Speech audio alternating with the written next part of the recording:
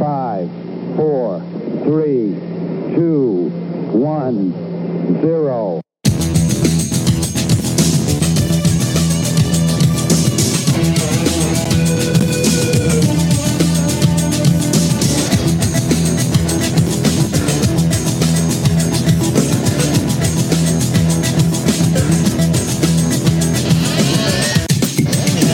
This is the Culture Clash. Liftoff. We have a liftoff.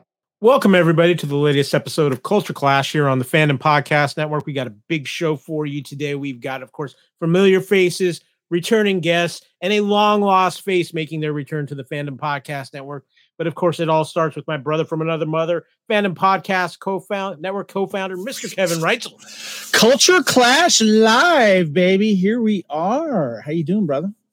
I am doing better than I was a week ago. A lot has happened since the last Culture Clash Live we did. Let's see. My Kansas City Chiefs won the Super Bowl. Yeah. That's a good thing. Yeah. I got knocked down with COVID at the same time. It was a COVID-filled Super Bowl for me. We had Picard. You'll never forget that Super Bowl. Yeah, that's for sure. Picard season 3 started. We're that much closer to the premiere of The Mandalorian. So Ant-Man, Wasp, Quantumania came out. A lot of stuff's happening in fandom. But Kevin, there's a lot of stuff happening here just right on the Fandom Podcast Network. Yeah, we do. First of all, we're excited that we're going to be discussing The Last of Us today with our special guest, John Mosby, who we'll have on here shortly. A little bit of good evening here, of course, with Tom coming on soon. But yeah, we've got a lot of stuff that's going on. I'm really excited about John Wick 4 after seeing a couple of the new behind-the-scenes stuff going on. I'm excited for Creed, a bunch of other things. And I'm really, really excited. Now, I do want to ask you something, Kevin, real quick, because it happened late yesterday. I can't remember the name of the film, but Matt Clifton posted a trailer, or maybe you did, for a movie. I think it's a Swedish film with a little gold mining, a little Nazis, a little elderly Siru or something weird like that. Yeah, or something like that. Looked insane. Looked like our kind of movie. Yeah, definitely. And yeah. I can't remember the movie right now, but it definitely had a John Wicky feel to it. So yeah. Yeah. Come on, Kevin. You're just excited because you're going to the premiere of Cocaine Bear after the show today, right? Yes. Yeah. Well, with that, we've got a lot of things going on, but Kevin, why don't we introduce our guest? First and foremost, returning, he's going to be joining us for the whole episode. Of course, he is a great friend of the network, an amazing author, including Fearful Symmetry, the book on all things Highlander. He's been joining us and will continue to join us while The Last of Us goes on, because we're all loving that. Of course, it is our good friend, John Mosby. What's up, John? Hello. How are you doing? Good to see you, sir. How are you? How are you in your echo chamber? Not too bad. Not too bad. Like everybody, I've been a bit under the weather, and in Iowa, under the weather means about minus 35 degrees, full of sinusy and frostbite and stuff. So but you're literally under the weather with snow. Literally, most of America is. But yeah, so I've dragged myself from my sick bed that I've spent most of the day in, and not fungal, but enough to Yeah, I was going to make sure we didn't have any fungal action going on, because we know that isn't good. But Kevin, we have another guest to join us for the show because we've got something to talk about, because it's the return of a show that has been missing from the Fandom Podcast Network for a little while now, but it might be on the comeback. So let's bring in one of the hosts of Good Evening, an Alfred Hitchcock podcast, Mr. Tom Caldwell. Good evening, Hey, Tom. everybody. Thank you for having me. It's really cool to be here with you. Well, we are great to have you. Now, you're here because you've got a big announcement about what's happening with Good Evening. Yeah, we have been on a hiatus. We took a break, and we are coming back with a vengeance to do our final 4 Hitchcock films, wrapping up their final 4 episodes of the Good Evening podcast series. And so March 3rd, we are dropping our Torn Curtain episode. And back with Brandon Shea Mutala and Chris Haig and myself. And we are so excited to be back and really looking forward to wrapping up the show. We've been in the production with you guys since 2017.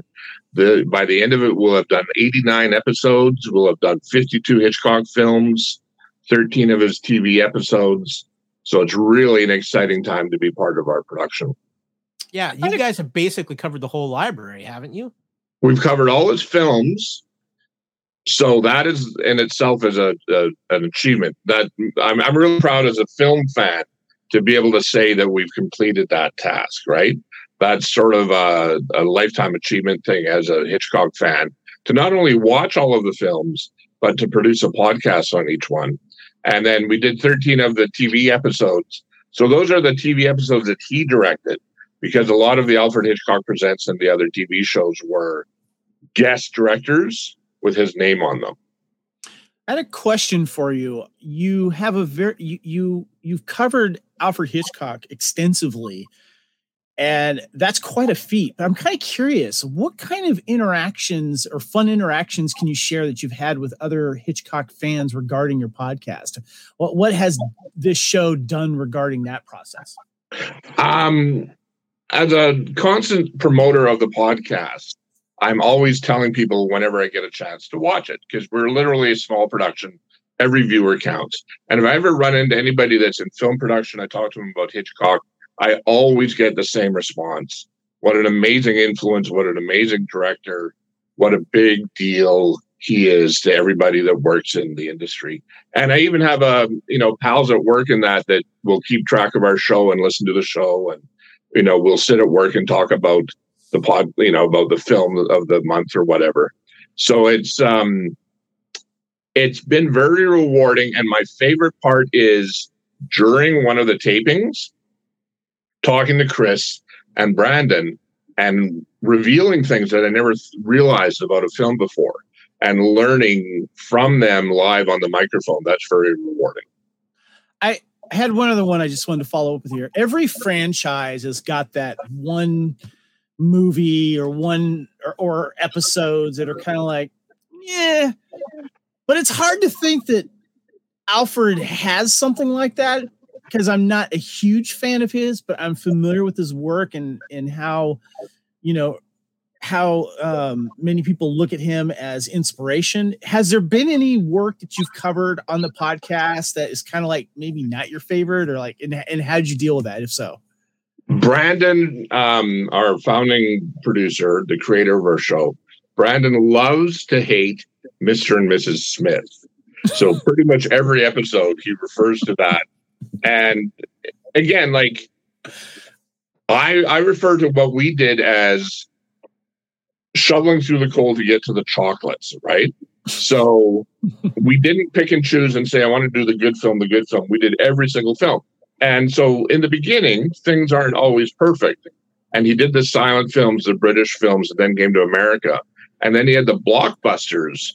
So once he does the blockbusters like The Birds and Psycho, the films after that might not have as great a reputation, but it's like that they knocked him out of the park. Like Psycho, for being like, 1960 release, recently came out in one of the articles on the web as the greatest film ever made. You know what I mean? Like, it gets such a high reputation that his average work kind of, I don't know, it suffers a little bit, but I don't know. I enjoyed most all of them. So, well, let me ask you, John, because you have actually been throughout the entertainment industry and know people. What have you ever had anything where you've had to talk to people about Hitchcock influence or anything like that? Not directly, but I think it's one of those things that always comes up. You ask any director, sometimes actors as well, anybody in the industry, there are very few people that everybody agrees are influences. And Hitchcock is almost always cited by people as one of those influences. It's very rare that there is a name in the industry that everybody cites. Everybody will talk about Spielberg or whatever for certain types of movies, but for simple longevity and things like that, Hitchcock was one of those things that his movies, the secrets of why his movies work are the secrets of why movies work. It was not one of these one-trick ponies. He didn't just do a single thing. He moved, he moved his way through in a way. There was an evolution in his work, but all the things that people use today I'm sure Hitchcock wasn't the first, but he was certainly one of the first most effective.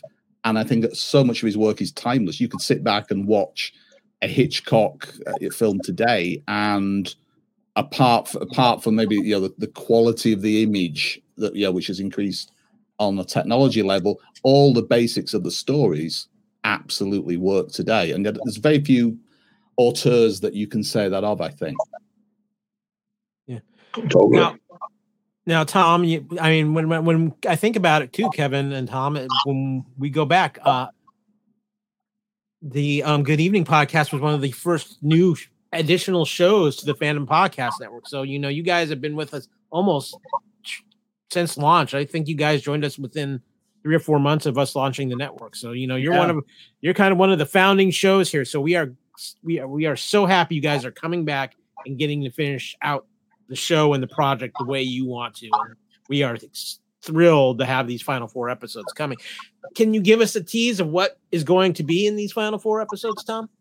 Well, between, of course, Brandon Shea Matala and then Chris Haig and myself, we will be covering Torn Curtain coming out March 3rd. That one's in the can. Topaz in April, Frenzy in May, and Family Plot in June. And we drop our episodes first Friday of the month. And I like to tell people, we're a fun, friendly, free podcast. We've got 85 episodes just sitting there on the internet waiting to be listened to.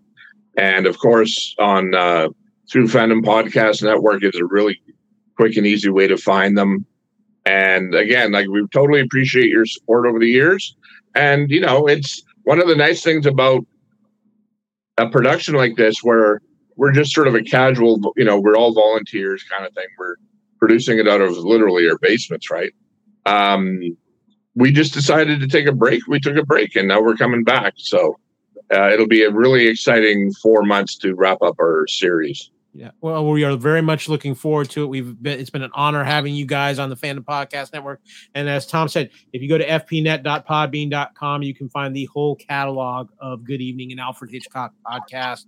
It's been an education for me listening to you guys do this podcast. And I've learned a lot about Hitchcock I never knew.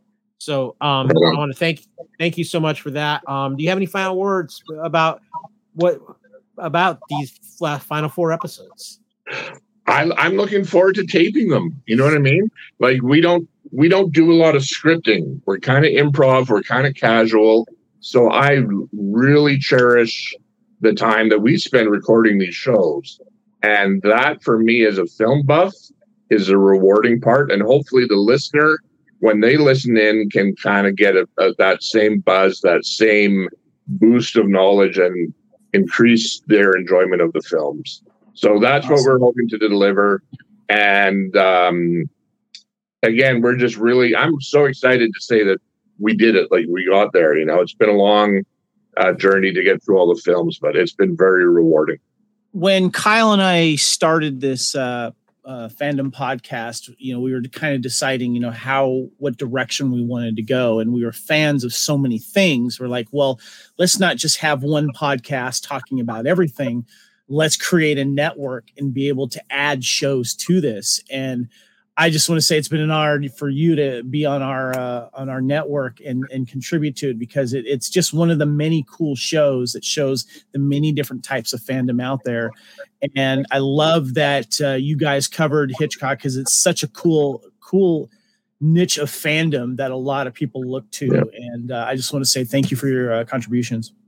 Oh, for sure. And I'll pass your words on to Brandon and to Chris. And those guys. I want to say thank you again also to Pat McFadden, who's our 4th producer, the man who knows exactly enough, as we call him. So, but no, yeah, it's been great being part of your network. And like Kyle and I had a coffee visit online a while ago, and we're talking about there's nothing saying we won't come back and do some other shows or some additional Hitchcock content down the road. The sky's the limit really for what we can do now that we've established the brand and the network connection. I just want to close out by saying, if you have not listened to this podcast, and you are a film fan and a fan of Hitchcock, this podcast is a masterclass on all things Alfred Hitchcock, and you need to check out. These guys do a phenomenal job with it, and it's absolutely wonderful. Tom, we're excited for these final 4 episodes. The first one will be here March 3rd on the Fandom Podcast Network, and you can find it on all your major podcast catchers. I know you are a busy man, my friend, and I know you got other things to address. Thank you so much for coming on and hyping up the show, the return of the show. We're all very excited. May I wish you gentlemen all a good evening. And a good evening. Thank you so much, Tom. We will see you soon. Try to stay out of showers. I hear they're kind of dangerous. Thanks again, Tom. Take care. Thank you. See you, Tom. And with that, we are, Kevin, extremely excited about Good Evening returning. There's been a massive undertaking project for those guys, and they've done a phenomenal job. And it's Alfred Hitchcock, who is a legend. But we have a lot of other things, too, to talk about on this episode of Culture Clash. And then we're going to kick things off. Notice we're talking about a kickoff because we have Super Bowl trailers to discuss. We are going to do a little trailer parking, Kevin. Yeah. So obviously the Super Bowl was just a couple weeks ago, and one of the biggest things that always happens on the Super Bowl is the premiere of major movie trailers. And there was a lot of interesting trailers to come down. I'm just going to run down the list here real quick. We had the new Ben Affleck, Matt Damon movie Air, which tells the story of how Michael Jordan came to Nike. It actually looks kind of intriguing. Of course, a movie that is coming out this weekend, Cocaine Bear, directed by the great Elizabeth Banks. Creed 3, Jonathan Majors' takeover of the year of 2023 continues. Dungeons and Dragons: Honor Among Thieves. We'll come back to that. I want to get your guys' thoughts on that. Marvel's Guardians of the Galaxy Volume 3 might be the biggest Marvel movie this year. Kevin, I know you got your hat, your bullwhip, your leather jacket because Indiana Jones and the Dial of Destiny. Because we need more ridiculous car stunts in our life. Fast 10 is here. Hey! It's all about family. It's all about family. That's right. Yeah. Maybe the most talked about trailer of this bunch, and we'll come back around to this as well, is The Flash, Scream 6, and of course, one I'm actually very intrigued by because it is the people who did the Bumblebee film and not Michael Bay, Transformers: Rise of the Beasts. Now, John, you put out on Echo Chamber an article talking about some of these trailers. What were your highlights of the Super Bowl trailers?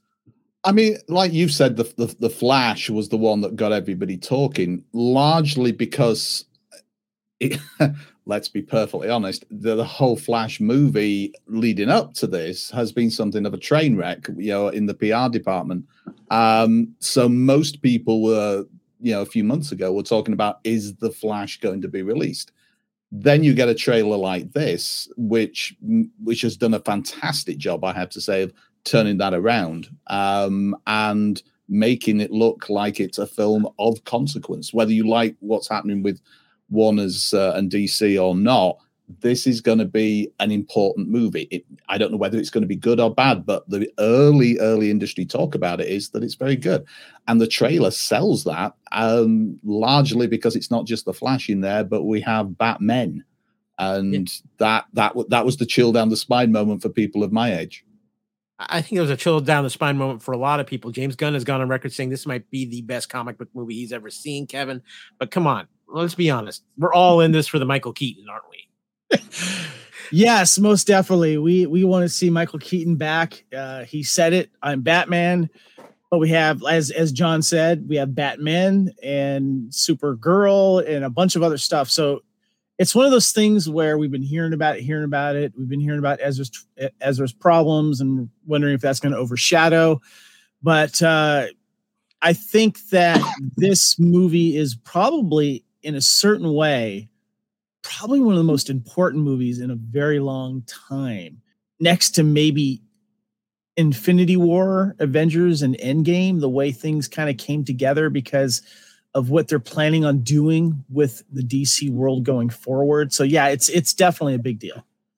Yeah, I think because I think this movie is going to lead into how they're going to get into James Gunn's kind of DC universe image that he has. I think there's a lot of things with this movie that are going to have an impact going forward and affecting even the remaining DC films that will be coming out later in the year. Aquaman 2, anybody?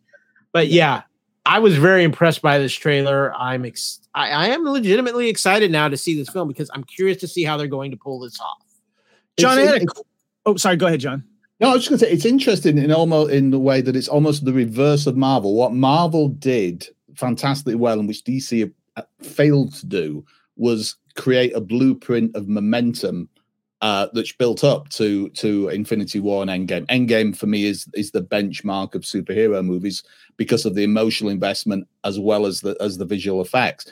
What he's doing is almost clearing the board with a big spectacular and then starting off. So it's almost a mirror image, reverse flash image of what Marvel did. DC are basically starting off now with wiping almost everything out that's gone before with a massive movie, and then we'll see what happens later. Marvel worked up to it. We'll see what happens. Yeah, and I find it fascinating too that DC has kind of created these two different universes. Obviously the main DCU, and all of these movies and TV shows have been announced. And then there's that, what do they call it, Kyle? The alternate DCU? Elsewhere. I keep forgetting that. Elseworlds. Yeah. Elseworlds, sorry, yeah. Which allows you to kind of do these other things, but still in the DC universe, but elsewhere, Elseworlds timelines. And I think it's kind of a cool idea because if an Elseworld timeline, I guess, hits, then maybe you can find a way to get it into the DCU. I don't know, or vice versa. I think it's a big swing, and I think it's going to be very interesting. But I had a question for you, John, because I was reading your article on Echo Chamber where you talked about the Super Bowl movie trailers, and there was 4 that you highlighted. That was Indiana Jones: A Dial of Destiny, of course, The Flash, and Guardians of the Galaxy 3 and Creed 3. What was it about those 4 that you wanted to bring to the table and discuss in the article? Were those personally your favorites? The ones that you think that will, really be interesting towards fandom? What was your thought behind that article? Part of it was the schedule. I wanted to get stuff up as fast as possible, and those were some of the first things that came out. I was going to do another one the following day, and to be honest, there was just so much happening that I figured that these were the 4 that people seem to be the most interested in. Now, I'll be perfectly honest. The Fast franchise, it doesn't do a lot for me. I understand why it works, but I can it's one of those things where I can watch a film, that one of the films, and they're all interchangeable and instantly forgettable. And I don't mean that is necessarily a bad thing, because not everything has to be deep and meaningful. But there is definitely a market for it. So it was one of those clear ones where you turn around and say, okay, that's going to get, no pun intended, a lot of traction. Guardians of the Galaxy, it's the last James Gunn Marvel movie before obviously his DC slate happens. So those were 2 of them. Indiana Jones, you can't ignore. The Man in the Hat is back. He's it's part of our youth, whatever age you are.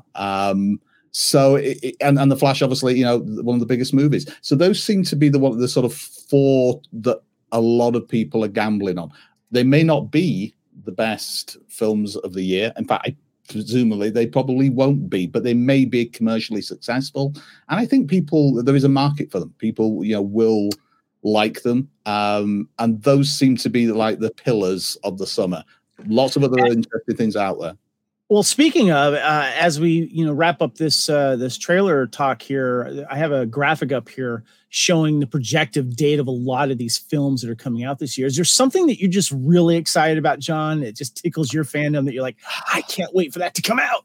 I'll be perfectly honest. There's a handful here. Cocaine Bear, I have to say, just from the trailers and from what I've been hearing about it, is that was not the answer I was expecting, but I love it, John. But it's the secret is it's not like anything else this year, and that's sometimes the most refreshing thing, because if you look at a lot of the things out there, almost all of those are template movies. The template works, but pretty much what to expect. I have no idea what I'm going to think when I watch Cocaine Bear, but the idea and the trailer alone is making me think, I have no idea, which makes me want to see it. And that's an alternative selling point. I mean, I'm looking at everything else, and I can pretty much tell you what's going to happen in all of those movies, either because they're remakes or because the trailer's given away so much or because they are Marvel movies or they are movies that are part of a franchise.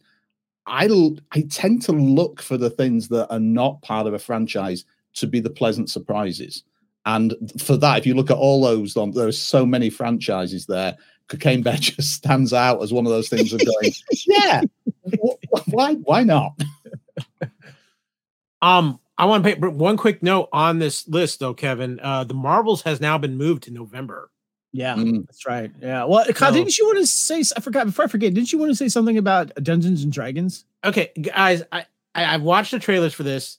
This movie is not going to be a great movie, but is this movie going to be a fun movie? Because it looks like Chris Pine is turning on his Kirk charm to ultimate levels in this film. I'm just getting that vibe that this movie could at least have an underlying sense of fun. It might not be a great story, but Chris Pine might actually carry this movie to at least being watchable compared to previous Dungeons and Dragons films. Possibly. What do you think, John? It depends how self-aware it is. The trailer doesn't sort of tell me whether it's kind of I don't want it to go like full Deadpool, but it would be nice to have a film that's kind of aware that it's playing to a template. There are some good self-deprecating jokes in the trailer. I just don't know about the movie, whether it will work on that alone. But Chris Pine is a guy with a lot of charisma. So you're right, he could absolutely carry this. But it just does feel like a film that should have been made over a decade ago.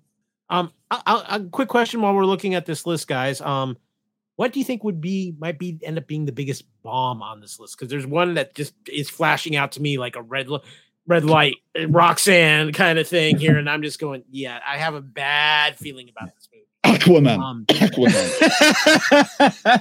No, I can't give Momoa a bomb when you bring back the same director, but it's close to Aquaman. I'm looking at December 15th in Wonka. I know nothing about that.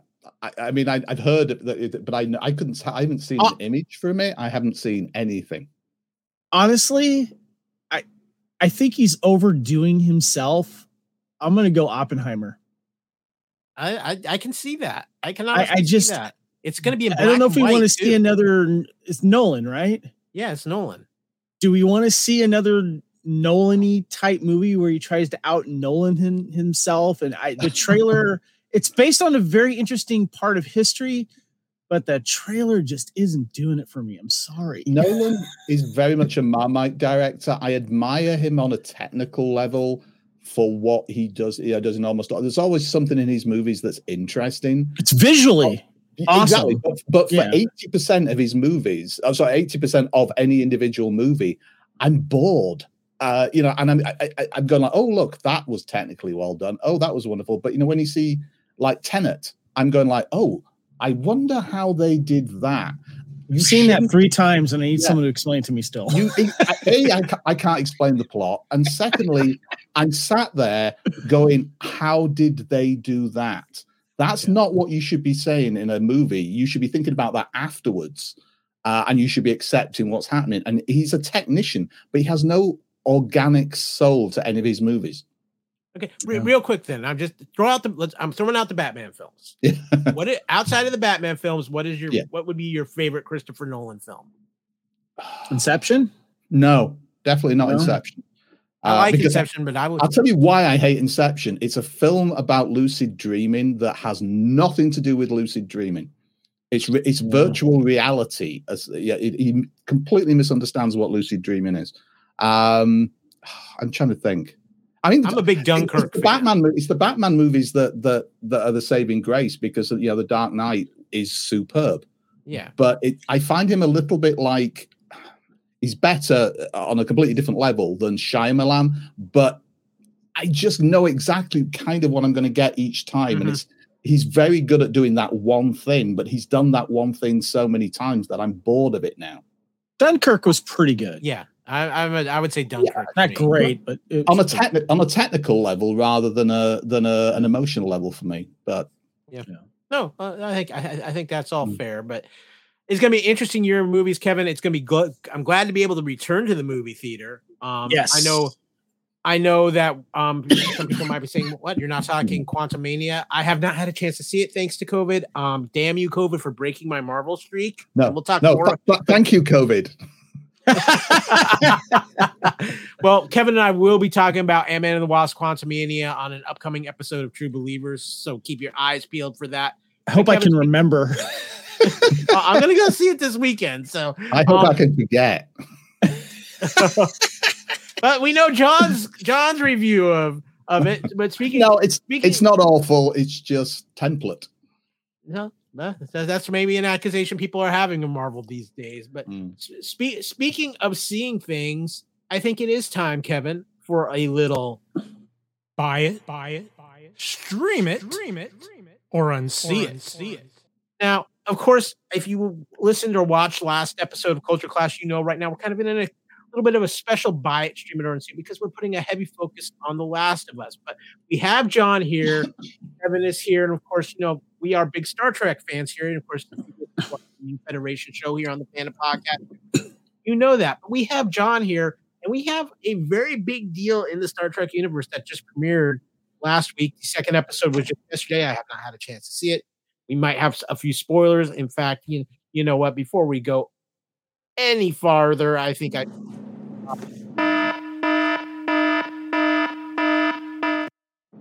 we are going to be talking about Picard season 3, episode 1, and Kevin might even throw out a couple little quick spoilers about episode 2 as well. But I think it's safe to say we've all enjoyed Picard. John, you put out a great article on Echo Chamber about Picard. Yeah, I mean, listen, I've been wanting Picard to succeed all the way along. There are some people, who immediately came and came out sort of trashing it when it came out. It's a very Marmite show. For the first 2 seasons, I think both of them started off fantastically well, and then got completely mixed up and lost momentum. Too much stuff was thrown in together. To see it revert in some ways back to the strengths of the Next Generation, I think is a good gameplay. We'll see whether it keeps that success going, but certainly the first episode hit all the markers. Directed by Doug Arniokoski, who I've spoken to many times over the years, a great guy and a real go-to director now.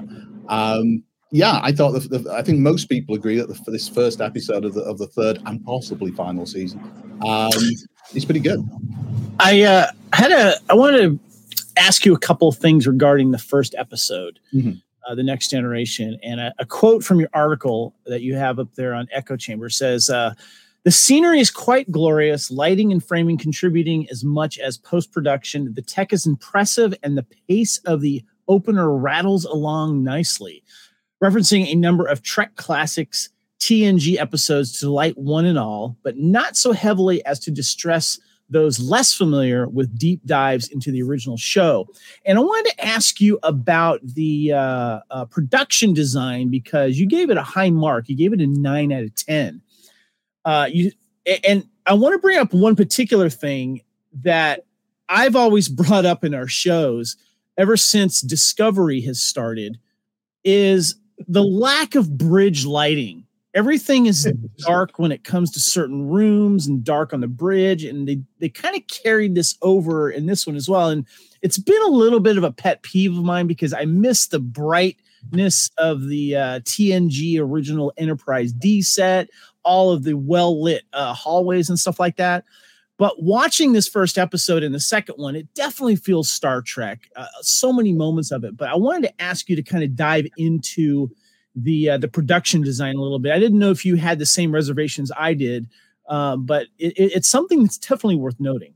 It's absolutely true that modern TV, for all that its high-techness, which is a word, that it does seem to be dark. Now, sometimes that I think that is literally a technical thing of there is so much detail that if you absolutely light everything evenly, you can see the seams. And so often it's down to the underrated technicians that handle the lighting that kind of hide those seams. It's a double-edged sword.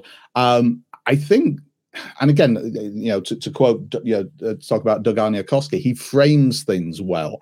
And for me, that was part of it. I wavered between like an 8 and a 9 for that particular element of scoring it. But I think the mixture of good direction and interest in lighting makes it work. I think a director has to work with the lighting department and the production design side of it very closely for everything to come together. But I take the absolute point that the Next Generation was very much not a better lit, but a brighter lit show. I think we just moved to a trend that is less so now, much more moody lighting. But it's interesting that it feels very much like the Next Generation, a new series of that rather than a Picard. And that's not to slight some of the interesting stuff that happened in previous seasons, but it, as I say, the pacing was the problem for those. I think this has gone back and said what went wrong or what didn't people like as much. Let's go back to the greatest hits, and that could be a winning move, I think. I actually have one question for you real quick, John, because I brought this up in our episode of Union Unit Federation that covered Picard season 1. How did you feel about the fact that Beverly Crusher has finished the finishing school of Ellen Ripley and Sarah Connor? Jason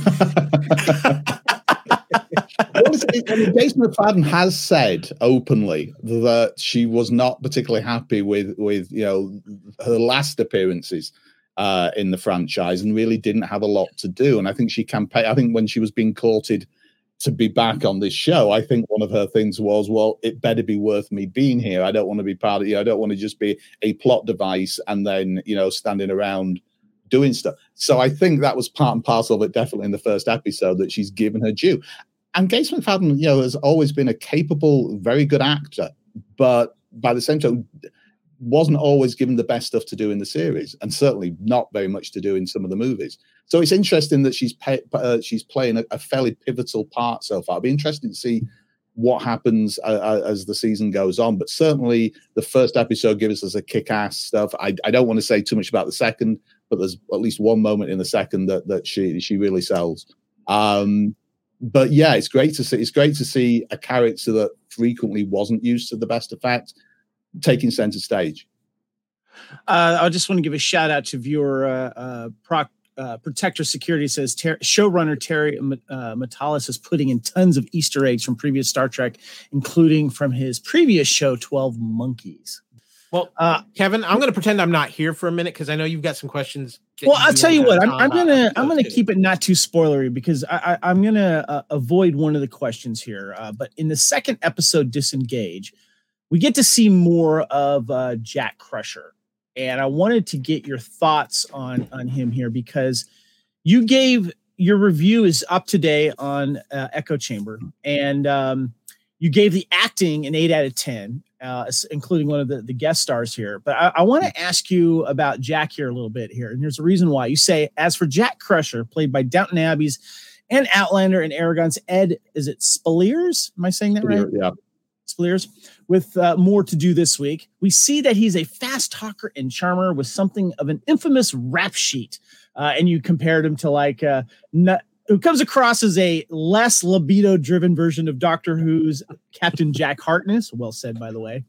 So I want to ask you about his type of character because I wanted to know, is he trustable? Is he a lovable rogue? Is he the outrageous Akona, everyone? We got this lovable rogue back in TNG episode here. And of course, yes, for you Star Trek fans there and Lois and Clark fans, that is a young Terry Hatcher being wooed by the outrageous Akona in this episode. Are you getting those vibes, or is he just a bigger troublemaker for Jack Crusher? The problem is all of the above, and it's going to be interesting to see which one they pick. And I hope they pick one because right now, I don't dislike the actor, don't dislike the character per se, but it does feel like he ticks tick box, and he seems like he could be wanting to be all things.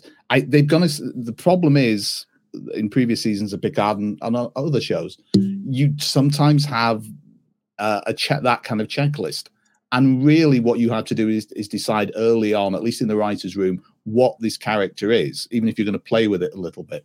at this point, I don't know. And I don't think we know. He's played as the kind of Han Solo-ish almost, like he's a bit cocky. He's got a smart mouth. He's got a heart of gold underneath all of this because he's willing to not go down, to make sure other people are safe. But he's got a smart mouth. Maybe it'd be interesting to work out his lineage and see where all that comes from. But at the end of the day, there's too little information and too much kind of stylistic stuff at the moment. I don't dislike the character. He could be great fun, but I don't think we know enough to make a judgment call yet. I hope there's more to it than a list of character quirks. That's the only thing that I'm worried about at this point. Well, you ended, and I'm not going to give spoilers for the second episode because it's still fresh and it's still new. And my co-host hasn't seen it yet. He's been a slacker. That's all right. But you did end your article saying this episode, the second one, it's Disengage. Is that Disengagement? Yeah, Disengagement. Yeah. You said this episode might not have the attention that the premiere episode did, and the pace is arguably slower. But on the strength of these two episodes, Star Trek Picard is making all the right moves to re-engage its audience. As said previously, judgment on the complete season and its degree of success and structure will have to wait another couple of months to validate. But this season certainly seems to be playing to its strengths. And I got to say, when I read this, immediately brought back to when I was watching the second episode and it ended. And I'm like, oh, I don't want it to end, but I knew it was coming. And you know what I'm talking about, because you're right. It is playing to its strengths. I was talking to Peter Briggs on Facebook, and I made the comment when he was talking about it, that this feels so far like it could be a really good Star Trek movie that's been divided up into, obviously, I think it's 10-part season. Now, for me, not every episode has to be hitting the 9s and 10s all the time. The same way that every minute of a movie doesn't have to be, flying by the seat of your pants, edge of your seat stuff. There has to be connective tissue. This feels a little bit like quite a bit of like the connective tissue coming in. It feels like maybe the second 15 minutes of a Star Trek movie. Whether that works as a metaphor, how much you expand on that to make it for 10 hours or 9 hours rather than 2 hours of a movie, I don't know. But this feels like a perfectly good second installment, even though it's not in some ways as good as the first, because not every episode can fire in the same way. Doesn't mean it's not an important episode. It's just it plays slightly different pace wise and tonally, and what it does, I think it does perfectly well. I've seen before we wrap this up here, I just want to mention that I've seen people say, yeah, this is TNG season 8, or this is like you mentioned, it's the other movie that we should have gotten, or movies. So yeah. No, I've been impressed with what I saw in episode 1. I'm going to be watching episode 2 when we finish up here. I'm actually very excited about it. So, and I know that we will be putting out a new episode of Union Federation as well to discuss Picard season 3, episode 2 with our great crew over at Union Federation. But before we start digging into our fungal collections, it's time to tell everybody what is going on around the Fandom Podcast Network. So we're going to step away for a minute. I think this Kevin guy is going to tell us what all the other shows are on the Fandom Podcast Network. Thank you for listening. We hope you're enjoying this podcast. Here are the other great shows on the Fandom Podcast Network. Culture Clash, where we discuss the latest in entertainment and pop culture. Blooded Kings, our show covering the entire Highlander universe. Couch Potato Theater, we celebrate our favorite movies. And Time Warp, our fandom flashback show discussing a year in movies and our favorite retro movie, TV, and pop culture topics. Good Evening, discussing all things Alfred Hitchcock. Hair Metal Podcast, we cover the rock metal music of the 80s and early 90s. Type 40, a Doctor Who podcast, discussing the time-traveling Doctor Who universe. Lethal Mullet, an action film podcast covering the 80s, 90s, and beyond. Also, check out the Lethal Mullet Network for more great podcasts. What a Piece of Junk, our Star Wars podcast. Making Treks, a Star Trek podcast with a deep dive into the final frontier. The Fandom Show, our Fandom Podcast Network live YouTube show discussing the hottest topics in fandom. the True Believers MCU podcast discussing the Marvel Cinematic and Television Universe, Union Federation, our Star Trek, and the Orville Show. And we're proud to welcome the BQN Network to the Fandom Podcast Network. Please visit our friends on the BQN Network, a Star Trek Universe podcast that also includes your favorite topics, movies, history, superheroes, and more. You can find the Fandom Podcast Network on YouTube. The Fandom Podcast Network is also on all major podcast platforms. The Fandom Podcast Network audio master feed is on Podbean at fpnet.podbean.com.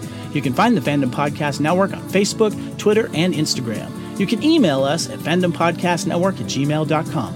Thank you so much for listening, and remember, respect others and enjoy your fandom.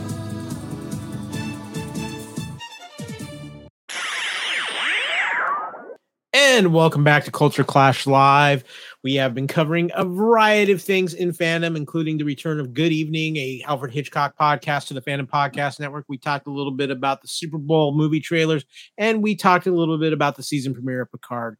But it's time to get into the thing that I think, Kevin, has been the biggest thing in fandom and will continue to be maybe for about another week when Mandalorian hits on March 1st. Well, that's going to be an interesting thing to see how that boils out. But I know what the most everybody is talking about right now, and it's one of the reasons we have the wonderful John Mosby with us. It's time to talk The Last of Us. Of course, last episode, we talked episodes 1 through 3 and our thoughts on those amazing episodes. We're continuing as we continue with the next batch of episodes 4 through 6. And Kevin, I got to say, my favorite episode of the season to this point was probably in this batch of episodes. Yeah, it was a good arc of 3 episodes. It did a lot of world building as well, answered a lot of questions, and specifically the world building. That's the thing that for someone that hasn't played the video game, going in with a fresh set of eyes, and John, I know you're more familiar with the game than I am, but I really enjoyed the different perspectives that we got from, were they villains or aren't they? You know, and what's going on, of course, with Joel and Ellie as well. Pedro Pascal, if there are shows out there that he protects small people who could be the saviors of the world. It's a whole new genre. It's a habit. So the first episode we have is Please Hold My Hand. It aired February 5th, 2023. Kyle, what you got? Traveling to Missouri, Joel and Ellie are forced to take a detour through Kansas City, where they are ambushed. Joel kills 2 of the bandits, but a third overpowers him and nearly chokes him to death before Ellie saves him by shooting the man with Frank's pistol. More bandits find the bodies. Their leader, Kathleen, believes Joel and Ellie might be in contact with a man named Henry and orders a manhunt. Joel counsels Ellie about the firefight and gives her the pistol back. Kathleen's second in command, Perry, thinks he has found Henry's hideout, but there's something growing under the building. Kathleen orders it kept secret until they can scout a way out of till they can find Henry. Joel and Ellie sleep in a high-rise apartment for the night, hoping they can find a way to scout a way out of the city in daylight. They awaken to find Henry and his younger brother Sam holding them at gunpoint. Now, Kevin, I just want to say this was a very interesting episode of this show because this is an episode that really it had ties to the game, but it introduced us to characters in a roundabout way. And John, I know in the last episode you were on, you talked a little bit about this, the fact that they've introduced some new characters in this episode to bring us to characters we were familiar with. And I thought they did a phenomenal job in this episode of bringing in these new characters and using them to kind of bridge this interesting part of the story of The Last of Us. Yeah, I mean, that's what this show has done very well. I mean, I know I've said to you a number of times that one of the fundamental problems of doing a show like this is which audience do you cater for more? The one that's familiar with the source material and have been eagerly, waiting for this to happen, or the people who are coming in absolutely cold.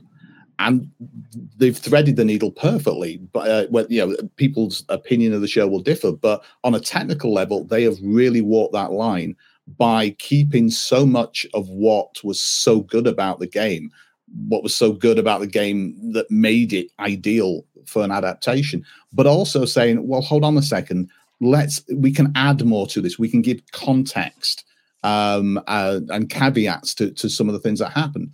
And yeah, in this arc, as it were, you are introduced to characters you do meet in the game, but they very much contextualize the history, a little bit of the background of those characters to make us care even more by introducing characters we didn't meet in the game, but really drive it forward. And as you can see there in the bottom right, the character of Perry, I'm not sure how many people know, but that's Tommy in the game. He's the actor who provided the voice of Tommy, Joel's brother, in the game. A number of little sort of cameos and caveats, cameos that they've dropped into the production.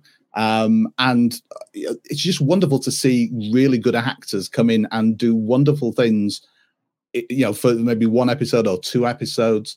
And it's really just good to see the show it could have been stunt casting if it wasn't done as well, but we end up being really interested in all of the characters that are coming in. And that's something of a big achievement, I think. And to highlight these characters, in your article for this episode, you said we were introduced to a character not featured directly in the game, Kathleen, the leader of the city's free citizens who have overthrown federal forces in the recent months and have ruthlessly paid them back in kind, killing anyone who collaborated. Kathleen is played by Melanie Lynskey, whose diverse career has included Peter Jackson's Heavenly Creatures, over 60 episodes of 2.5 Men, Castle Rock Drive, and most recently Yellow Jackets. Mm-hmm. And I just realized and found out, because I had never seen Heavenly Creatures, and I'm kind of curious about it now. My wife had seen it. She says it's a good film.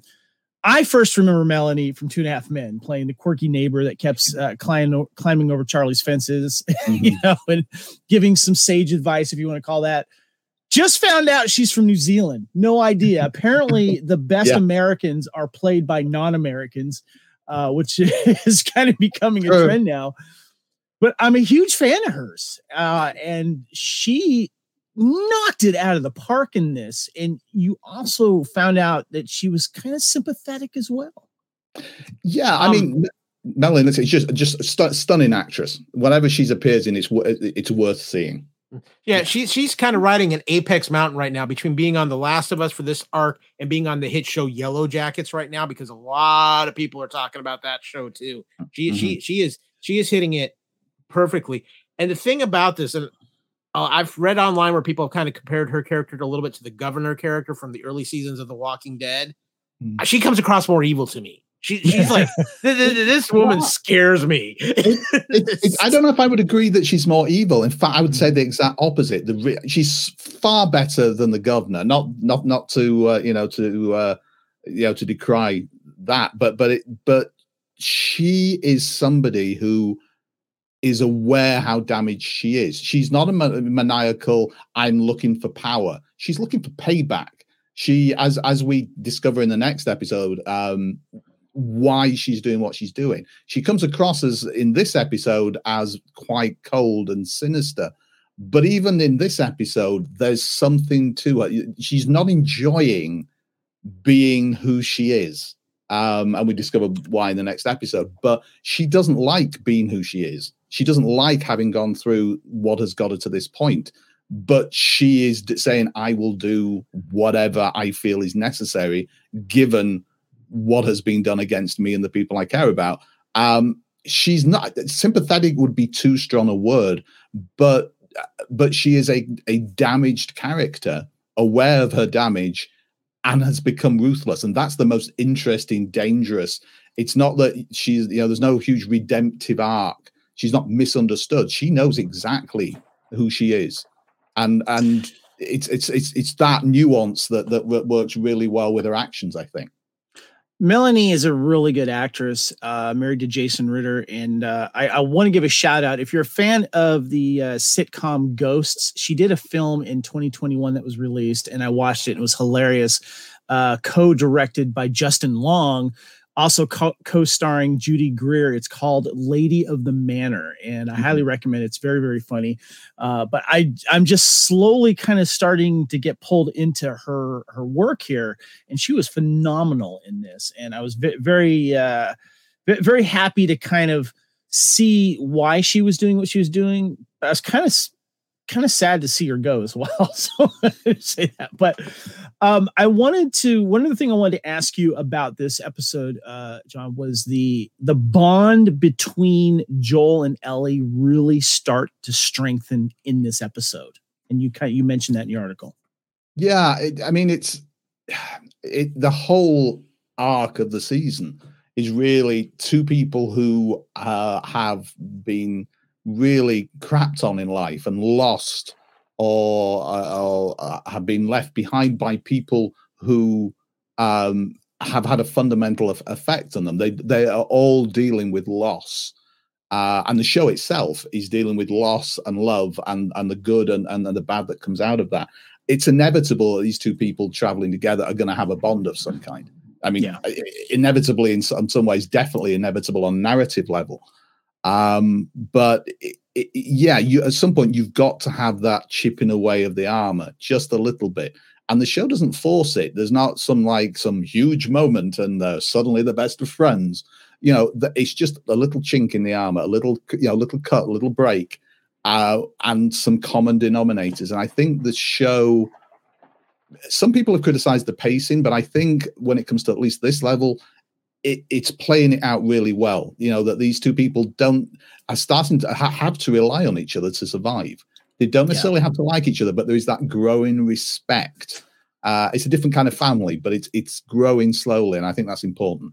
Yeah, it's been fun to really watch us in these little kind of comedic moments as well between them. But Kyle, we got the next episode that we have to discuss here. And you, of course, released another good article about this. It's called Endure and Survive. Take it away, Kyle.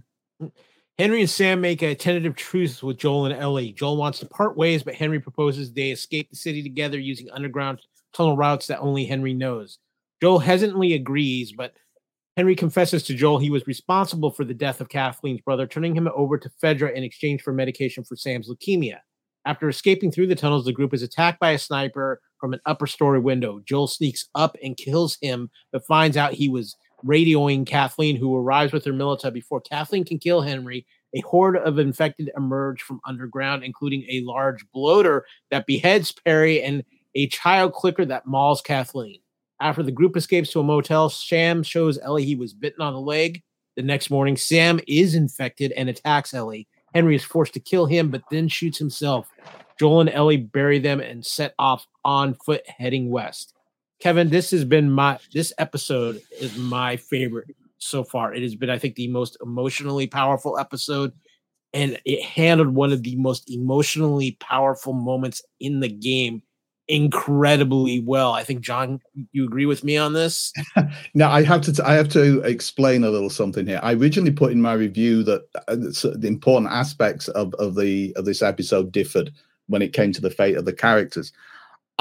This is slightly embarrassing. I love the game, but there was a glitch in my game, and the various cut scenes that you get, of which the scene you're talking about is obviously the acted scenes where you're not actively in control.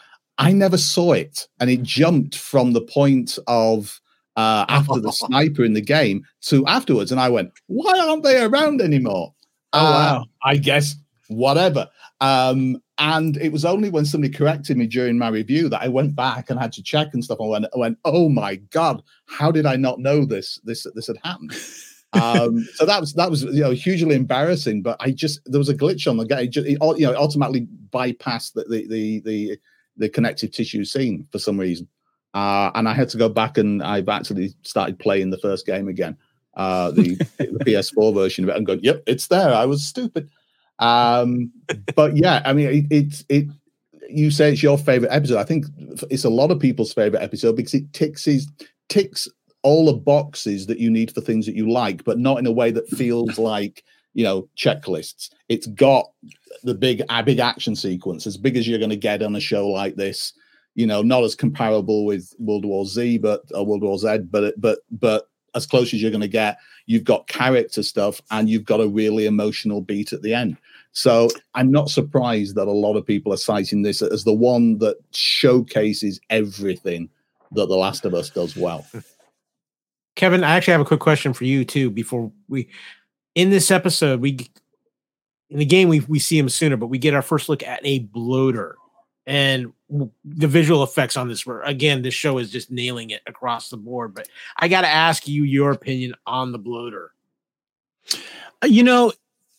It's interesting because they've been using the zombie aspect of this, and I kind of want to. I'm glad you asked that, Kyle, because I want to turn this to John in a second here. That obviously I've heard of the bloater before I actually saw the bloater, and when I saw the bloater, I'm like, that must be the bloater, you know. But what I like what this show is doing is that they're not just throwing these zombies at us. They're teasing us, whether it's one kind of stuck in the rubble and Ellie like kills it with a knife in the head, or you see the floor go up and down, and then they give it to you in a little short, scary spurt. And when you think about how they're portraying them, it's terrifying. These type of zombies have terrified me more than any other thing, with the exception of a certain few scenes. And as you mentioned, John, and I want to get your thoughts on this, is World War Z. And I was a big fan of the book. And you say, quote, The Last of Us made character development's priority, but it does remember here that one of the hooks was the monster quotient that gives us some of the firefight that many fans have been waiting to see. After we see the ground flexing last week, we now have all the hell breaking loose. There are a raft of successful zombie films and shows that tackle the threat in various ways, but the scale of the undead plague was probably given its biggest panorama by 2013's World War Z. It also gave us like the fastest zombies too, which was really, really scary. And this is a scene. Was this the Jerusalem scene with the helicopter here, John? Yeah, that's the I think that's the big memorable thing in Jerusalem, where they got the dead are piling up and going over the wall and stuff. It's terrifying, really. But I wanted you to kind of elaborate more on the comparison between the zombie moments of The Last of Us and the other zombie moments from other series and movies. And most recently, we have The Walking Dead. But I really think they've done a good job with this series of knowing that there is a huge threat out there, but also man itself is its biggest threat. That's what the show is about. And it's, you know, it's a bit like when you talk about science fiction being a mirror to modern day, you know, the most effective science fiction is when it showcases something real, but does it in a fantastical way. And definitely the show is about relationships more than anything else. It's about family. It's about the pros and cons and the negatives and positives of love and what people will do for it. But in some ways it has to, you know, remind everybody every so often, it is got a fantastical element. It's not zombies. We keep saying the word zombies, and I know that, you know, the production people have said they're not zombies, they're fungus people. This is I think this what particularly the big action sequence in excuse me in this shows is that it's handled very differently from The Walking Dead. Due respect to The Walking Dead, that, you know, that was a landmark TV series, but was tired towards its end because people were staggering around, and it was like, you know, I can outrun, you know, 9 out of 10 times these threats. It's only when they're en masse that they're really dangerous. What this show has done is said an individual one is part of a kind of collective hive intelligence, you know, fungal intelligence, so they're all deadly. And now in this episode, you have, you know, almost literally all hell breaking loose and coming at you from every angle. So it really ticks that box of the action element, but a very different danger than the kind of more slower paced Walking Dead menace. The little contortionist fungi girl, scariest one I've seen in a long time. But I did want before. I was going to right up there with the Salem, you know, the kid knocking outside the window in Salem's Lot. It's just like, God, don't be that freaky. Okay, so before we leave this episode and go on to the most recent one, I want to talk about Henry and Sam here. Wonderfully acted, wonderful moments, and yet when we see what happened, it just is heartbreaking. I wanted to get your thoughts and dive a little bit deeper into Henry and Sam here. This show, I think I put in one of my reviews. I can't remember. The last line in one of my reviews I put, one of the early reviews, is this show will break your heart every week and still have you coming back for more. And it will, and it does. And it caught me. But I mean, I suspected, you know, as it leads up to almost an inevitable point. But again, I hadn't seen this bit in the game, so I wasn't sure what they were going to do. But yeah, it's heartbreaking, and it's very human. Again, it's going back. This is the strength of the series. It's about people. It's about what people will do for love, and the very fact that that Ben and Sam have made mistakes in the past. Ben has betrayed people. People have died because of his actions, all for the love of his brother. And he expresses regret for that. But then when everything's torn away in the last few seconds, his reason for living is gone. And it's very primal. People say it's a bit nihilistic, but it's, imagine you were fighting for somebody and that person goes. Everything has gone into to protecting his young brother, and it's gone. It's horrible, but it's brutally kind of honest, and it's another way the series looks at loss.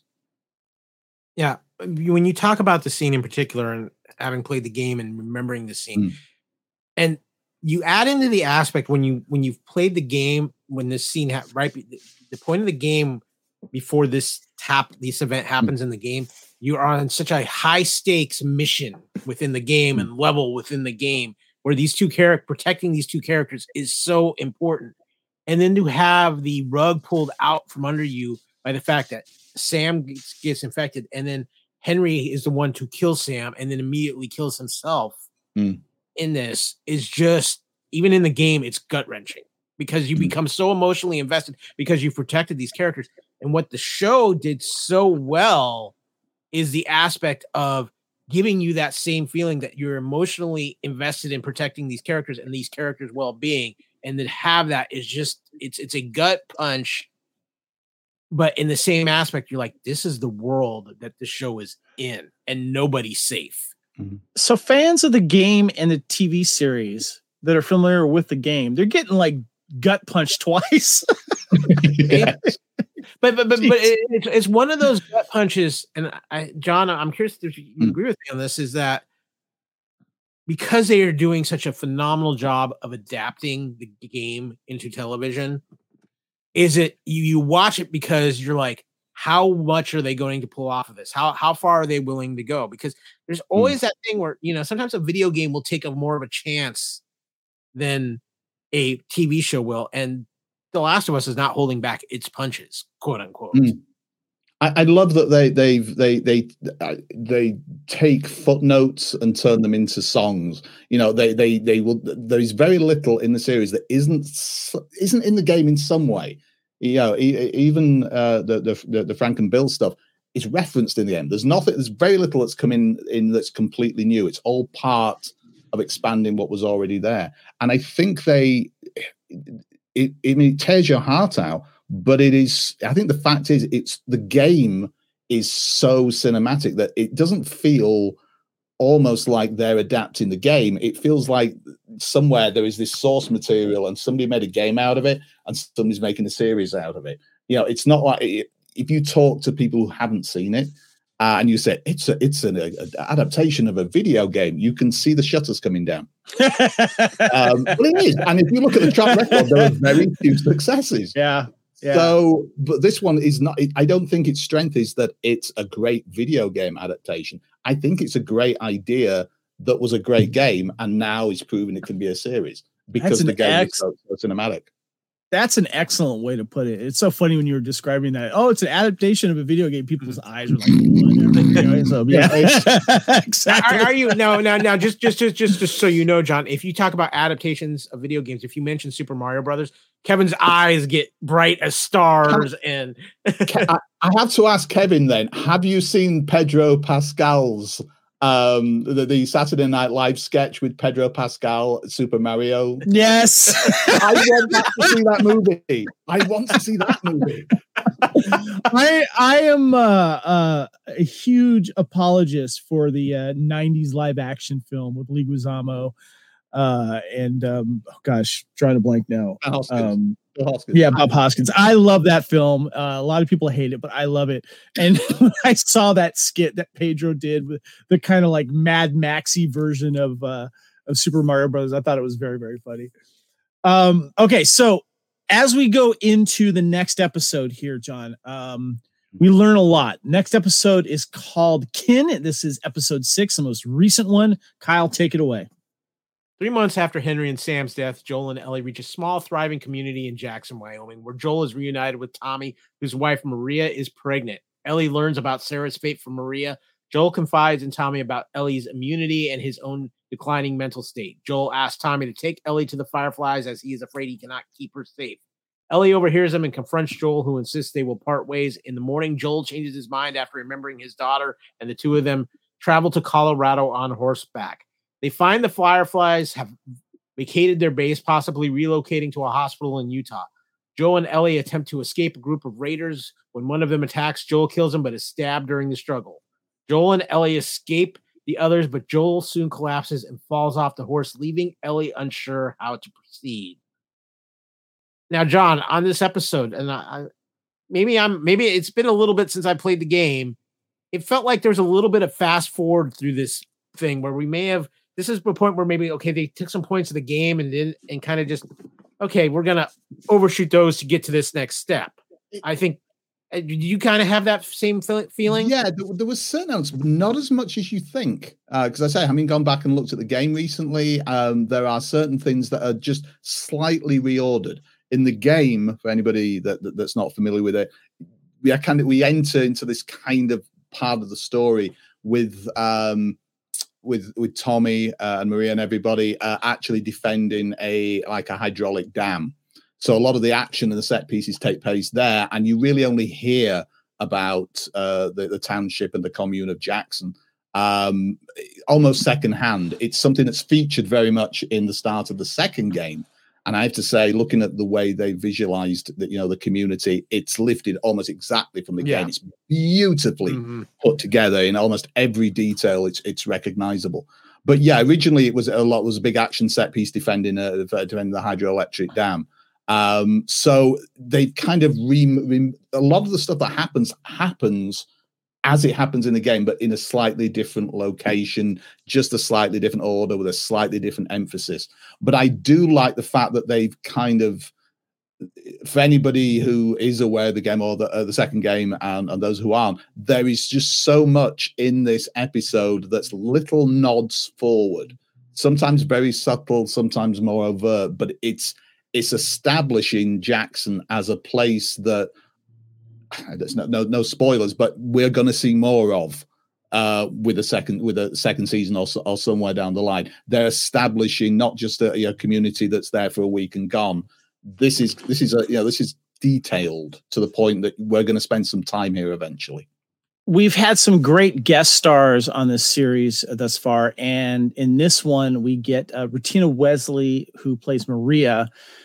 We also get Gabriel Luna. Of course, we finally see Tommy again, and we get a great little moment with Graham Greene as Marlon and Elaine Miles from Northern Exposure as Florence, which was great. Yeah. We could discuss them in a minute, but I want to get to the meat of this because this was very important. This is from your article, John. You say, the Tommy we meet here is still recognizable, but arguably more complex, aware of his flaws, but now settling into a community where he's valued and where we find out he's now married to one of the community's council and with a baby on the way. Joel openly wonders about how committed Tommy will remain to all aspects of the latest status quo. But on the flip side, Joel is also afraid that he himself is no longer up to the job of escorting Ellie and thinks that it should be Tommy to risk all of his newfound responsibilities and go off on a dangerous mission to deliver her.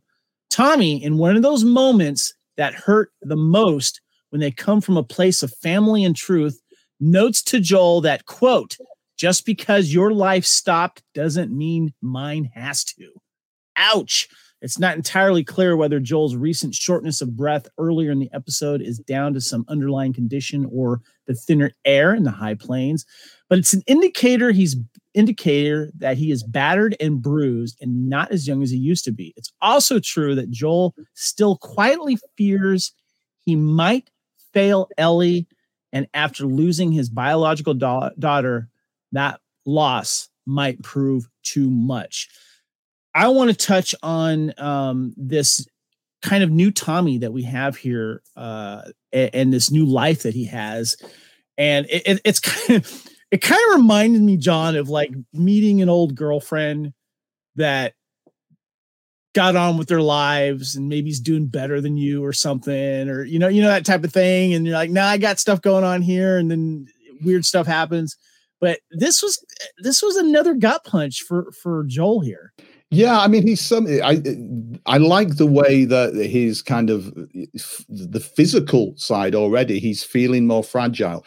I mean, in many ways, it's PTSD. It's the strain of everything he's been through. But he can't afford mentally, I think, to lose somebody again. Somebody who reminds him of his daughter in many ways. Very different. There's another conversation later on in the episode. I'm not your father, you're not my daughter. But in many ways, she's the almost daughter substitute, and it's clear, and he knows it, and she knows it. So mentally, he's very much in a fragile way of saying, is this going to do me damage? And more importantly, is Ellie going to get hurt because I'm not up to that? And on top of it, Tommy, who he's always kind of told people was the, kind of the errant younger brother, the reckless one, the one he's had to protect. And suddenly you've got Tommy having all these responsibilities, who's basically saying, look, I know how much you lost, but that doesn't mean you can deny me my life. And it is true. It's one of those things that, if it comes from the wrong person, it ends up in a fist fight. And if it comes from, the right person, it could still end up in a fist fight. I like the fact that these two are brothers who obviously care about each other. There's no moment where you're going, these two guys hate each other, as you sometimes get in dramas. These guys, you never doubt, love each other. That they're brothers through and through. Yeah. But there is that double-edged sword to that, which means they know each other's buttons and they know the opinion that each of them has of the other. And Tommy effectively has the upper hand here, where he's going, I've got the things I want. I know I've been reckless in the past, but this is worth fighting for. And you're asking me to give it up now and go and fight one of your battles. So hold on a second there, big brother. What's going on here? I love the dynamic, which I have to say is another one of those conversations which is taken from the game. It's the writing on the series is good, but this is largely the dialogue from the game. And one of the strengths of this episode is that so many of the key scenes are taken almost verbatim, or certainly thematically, from the game itself. Well, let me ask you this, because we see, and I got a picture up here on YouTube here of, it looks like he's having a panic attack or something here. Yes, he might have some type of chest pains, but when I first saw this, I'm like, because I've seen panic attacks, I've lived with people that have panic attacks, and this to me just screamed panic attack here because of the stress that he's under and being able to not, protect and guide Ellie to the end game here, so to speak, to get her to this location. It just seems like that we're seeing in each episode, and I wanted to know if the video game feels this way, that we're just seeing a little bit of Joel's life just knock off a little, like he's losing one life. If he's got 10, he's just lost 3 in this episode, type of thing. It just feels like it's just wearing on him even more and more, whether it's physically, emotionally. I don't know. Is that something that you get when you're getting a video game too? I think so. He's a character who's had every bad thing happen to him in his life, and in some ways, this is the whole game, is his redemption arc to a point. But it also puts a huge amount of responsibility on him. It's like, okay, this is I don't think he sees it as a chance to do the right thing until he does see it that way. But he sees it as so much responsibility that he's been on. I think this episode is where where physically it manifests, where he's going, I this will be a cost on me, and if it costs me, it could cost her life, and I can't afford to lose somebody like that again. But of course, in those pictures that we were just seeing of them there, that's kind of how the audience feels at the end of every episode. It's like, oh my God, what's going to happen now? I saw someone turn that into a meme. Yeah. Waiting for Mandalorian season 1. I want to add to that too, because having played both the game and watching the series, I think one of the things with the game when it comes to Joel in the game is, you talked about it a little bit. It's about a man coming back to life, a man who had died as much as the world had died around him. And I think that the part of the story of The Last of Us Part 1 is Joel being brought back to life, starting off with this is just business. This is just about another transaction for him, just another thing. And this girl kind of, in a way, becoming the a surrogate daughter, and bringing him back to humanity a little bit. And I think that you're starting to see that here with the fact that he is having these panic attacks. He's having these anxiety attacks because he's having emotions again. And where he had basically turned off everything beforehand. And I think they're able to, I think this is one of the times where TV is able to express that kind of thing much better than the video game is capable of doing, because you're dealing with a flesh and blood actor here. I mean, the game did a decent job of it, but here, because you're seeing emotional and actual flesh and blood, you're really feeling it more. It's interesting that the character of Rick in The Walking Dead says in both the comic and the series that the Walking Dead are not the zombies, they're the people. Yeah. And interestingly, in some ways, there's a kind of echo of that in The Last of Us.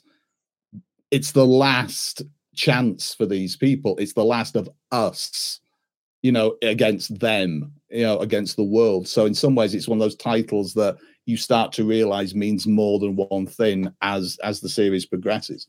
And I think you're right. The game was phenomenal in its character development, but there is something about live action. Gabriel Luna, I think, does an even better job with that scene with Tommy, and Pedro Pascal as Joel. There's a real fraternal. You really feel that. And this episode is full of those moments. The one comes later with Joel and Ellie. It's those lovely character moments this time around, I think. I just want to say, as we wrap this up, it's so nice to have an HBO show that's like a water cooler thing, on a Sunday night. We had that, of course, with Game of Thrones, and back in the day, with Sopranos and whatever it is that came out. And there's just something when you do a show right, whether it's, based on a video game or whatever, and it gets the production value that a show like this has. Mm-hmm.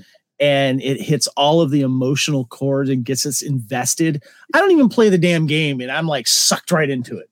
I love it. I absolutely love it. I'm not going to spoil anything, but I will say that the final, back 3 episodes are very much to the beats of the game now. It's if you've seen it in the game, chances are it will be in some way, shape, or form in these final 3 episodes. The next week's is next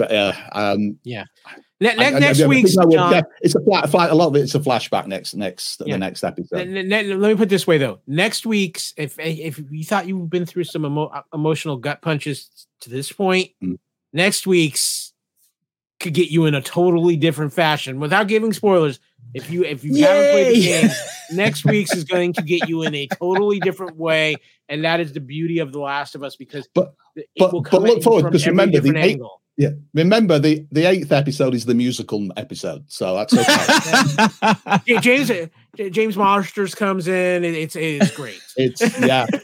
Let's do this show right here. It's no, but you could almost get away with that with the show, but I'm looking forward to reviewing the season, because I think that will be a different type of review than reviewing the episode. There's so much to say about particular scenes and how well they're lifted from that, and how the character, the dialogue works, and that we're not talking about the zombies, we're not talking about the fungal, infection. We're talking about character, and that's always the sign of a good show. And it's going to be interesting to view that as a package of 9 episodes rather than necessarily the strengths of individual episodes, which have all been very strong, I think. But it will be interesting to see, I think, definitely. That reminds me, John brings up a good point about reviewing this as a season as a whole. But I have a question for you, Kevin. because I'm it's something I've been thinking about with the show, because the show is phenomenal, but it's also a very dark and very emotional show to watch.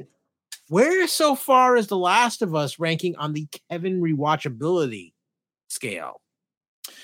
It's interesting. Shows like this, I have to kind of marinate on them a little bit. Yes, if you've listened to me long enough here on the Fandom Podcast Network, I rate shows based on rewatchability, movies based on rewatchability, which is why I got a bunch behind me that I all find rewatchable. However, there's certain shows and movies that I really enjoy the ride, but for whatever reason, I might leave that ride alone and not revisit it, but still think about it, and know that I enjoyed it. One of the movies that was like that I own, but it's hard to watch, is Schindler's List. But every now and then I'll build up emotionally to watch that movie because it's just so damn good, but it's so depressing. This is one of those shows I'm going to wait and see, but the performances are so damn good. I might want to go back and maybe pick an episode here and there and watch it for these moments, these relationship moments, these acting moments, not necessarily like the action fungus zombie moments. So to answer your question, Kyle, it's a wait and see for me right now, but I love rewatching the newest episode if I know specifically we're going to be talking about it, because I always kind of pick up something new from it. I think there's some wonderful things that people have said in early episodes that are referenced in later episodes that you don't even realize, and you'll want to go back and look at those scenes again. But it'll be a while for me as well. I think I want to see it I want to binge watch it again at some point. Yeah. And just, HBO continues. HBO is the standard bearer for quality water cooler television. I don't even think it's close anymore.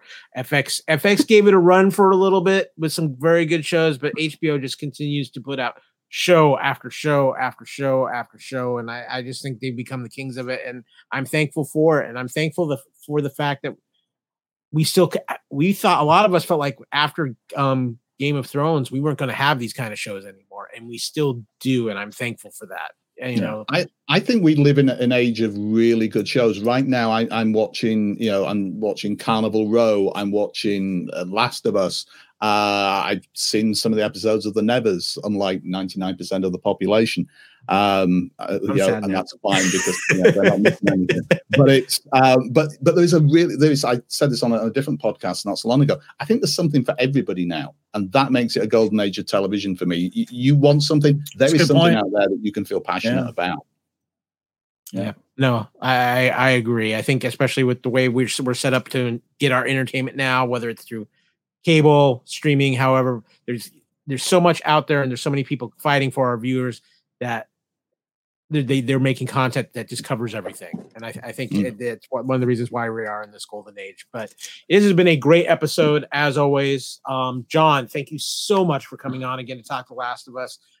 You had said when it came out that you wanted to definitely come on for it. So I know you're going to be back when we wrap up the final 3 episodes as well. This has been a lot of fun to talk about here on Culture Clash. And a reminder to all of our wonderful listeners and viewers out there, especially if you're watching on the YouTube channel or on Facebook or Twitter on those feeds. If go to our YouTube channel, you can find videos of all of our shows that we do.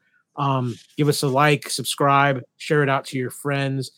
Visit our master feed at fpnet.podbean.com, where you can find all of our audio podcasts, including some of our shows that are exclusive to audio only.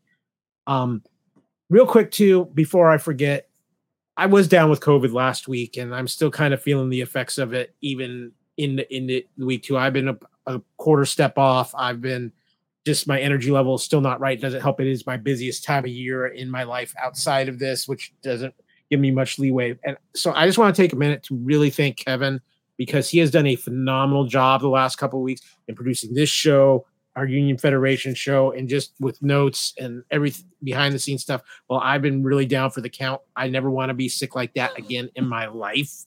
I was feeling for you, buddy, checking up on you, man. So I just thank you. I appreciate it. I just wanted to make sure that people know that Kevin really has been keeping the wheels turning on here at FPNet while I've been down and out, and he always does a phenomenal job anyway. But I mean, he's just even stepped it up even more these last. Thank you, sir. Weeks. Appreciate I just you. wanted to, while we had everybody, tell you thank you with all the listeners out there. But of course, too, you can find the Fandom Podcast Network on all your major podcast platforms. You can find us on Facebook. Search for the Fandom Podcast Network. You want to email us, give us your thoughts, give us your opinions. You can email us at fandompodcastnetwork@gmail.com. You can follow us on Instagram at Fandom Podcast Network, on Twitter at FanPod Network. You can find myself on Twitter, recovered from COVID, at AKyleW, or on Instagram at AKyleFandom. Kevin, where are you on social media? Of course, you can find me here on the Fandom Podcast Network. You can find me on Facebook or on Twitter and Instagram at Spartan_Phoenix. Mr. Mosby, you are all over the place, giving your reviews, giving your thoughts. Where can people find you on social media and on the internet? When I'm not suffering from Iowa weather, the Cordip virus, or just the stuff that I've got at the moment, which is everything, you can find me on Twitter. There goes the day, and the reviews are up on echochamber.online.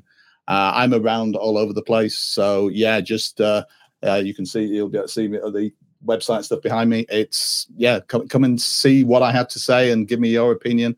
I'm John Mosby on Facebook as well. So yeah, I'm like the fungus. I'm growing everywhere. we promise him treats and truffles, hoping he'll stick around and be on a few more shows here with us. So we love having you on, John. You've been a great friend of the network, and I've been enjoying being able to talk to the last of us. I love nerding out with you, dude. It's always fun. Yeah, this is. I mean, I love the fact that we're interested in similar things. We have different opinions about them, but it's interesting to sort of get other perspectives and what something that you like, somebody else might like for a different reason. I like that conversation. It's good natured, but it's interesting, and I hope it's fun for people watching as well. And I'm sorry, I'm just not that talkative. I'm sorry, And it's okay that everybody universally hates the 90s live action Super Mario Brothers except me. But I love Bob Hoskins. He can do no wrong. But, that was close.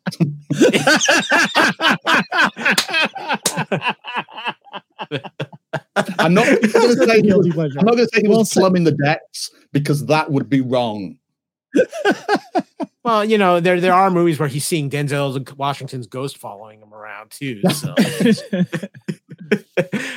also a special thank you to Tom Caldwell of A Good Evening and Alfred Hitchcock Podcast, which will be returning here to the Fandom Podcast Network at the beginning of March with their final 4 episodes. Again, what a phenomenal accomplishment! Them covering the entire Hitchcock film library and some episodes of Alfred Hitchcock Presents and a few other things that Hitchcock has done.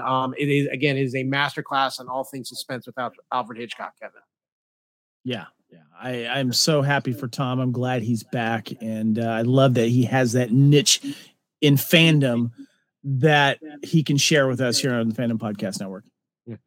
And finally, again, thank you to all of our wonderful listeners. Thank you to John. Thank you to Tom. Thank you, Kevin, for everything you do. It's always fun to do these live shows and talk about what's going on. We will be back, of course, in a few weeks with the wrap up of The Last of Us final 3 episodes. And we got a few other big things coming up. The Oscars are coming up. Summer movies, the movie year is about to pick up. Kevin, don't we have something going on next Friday?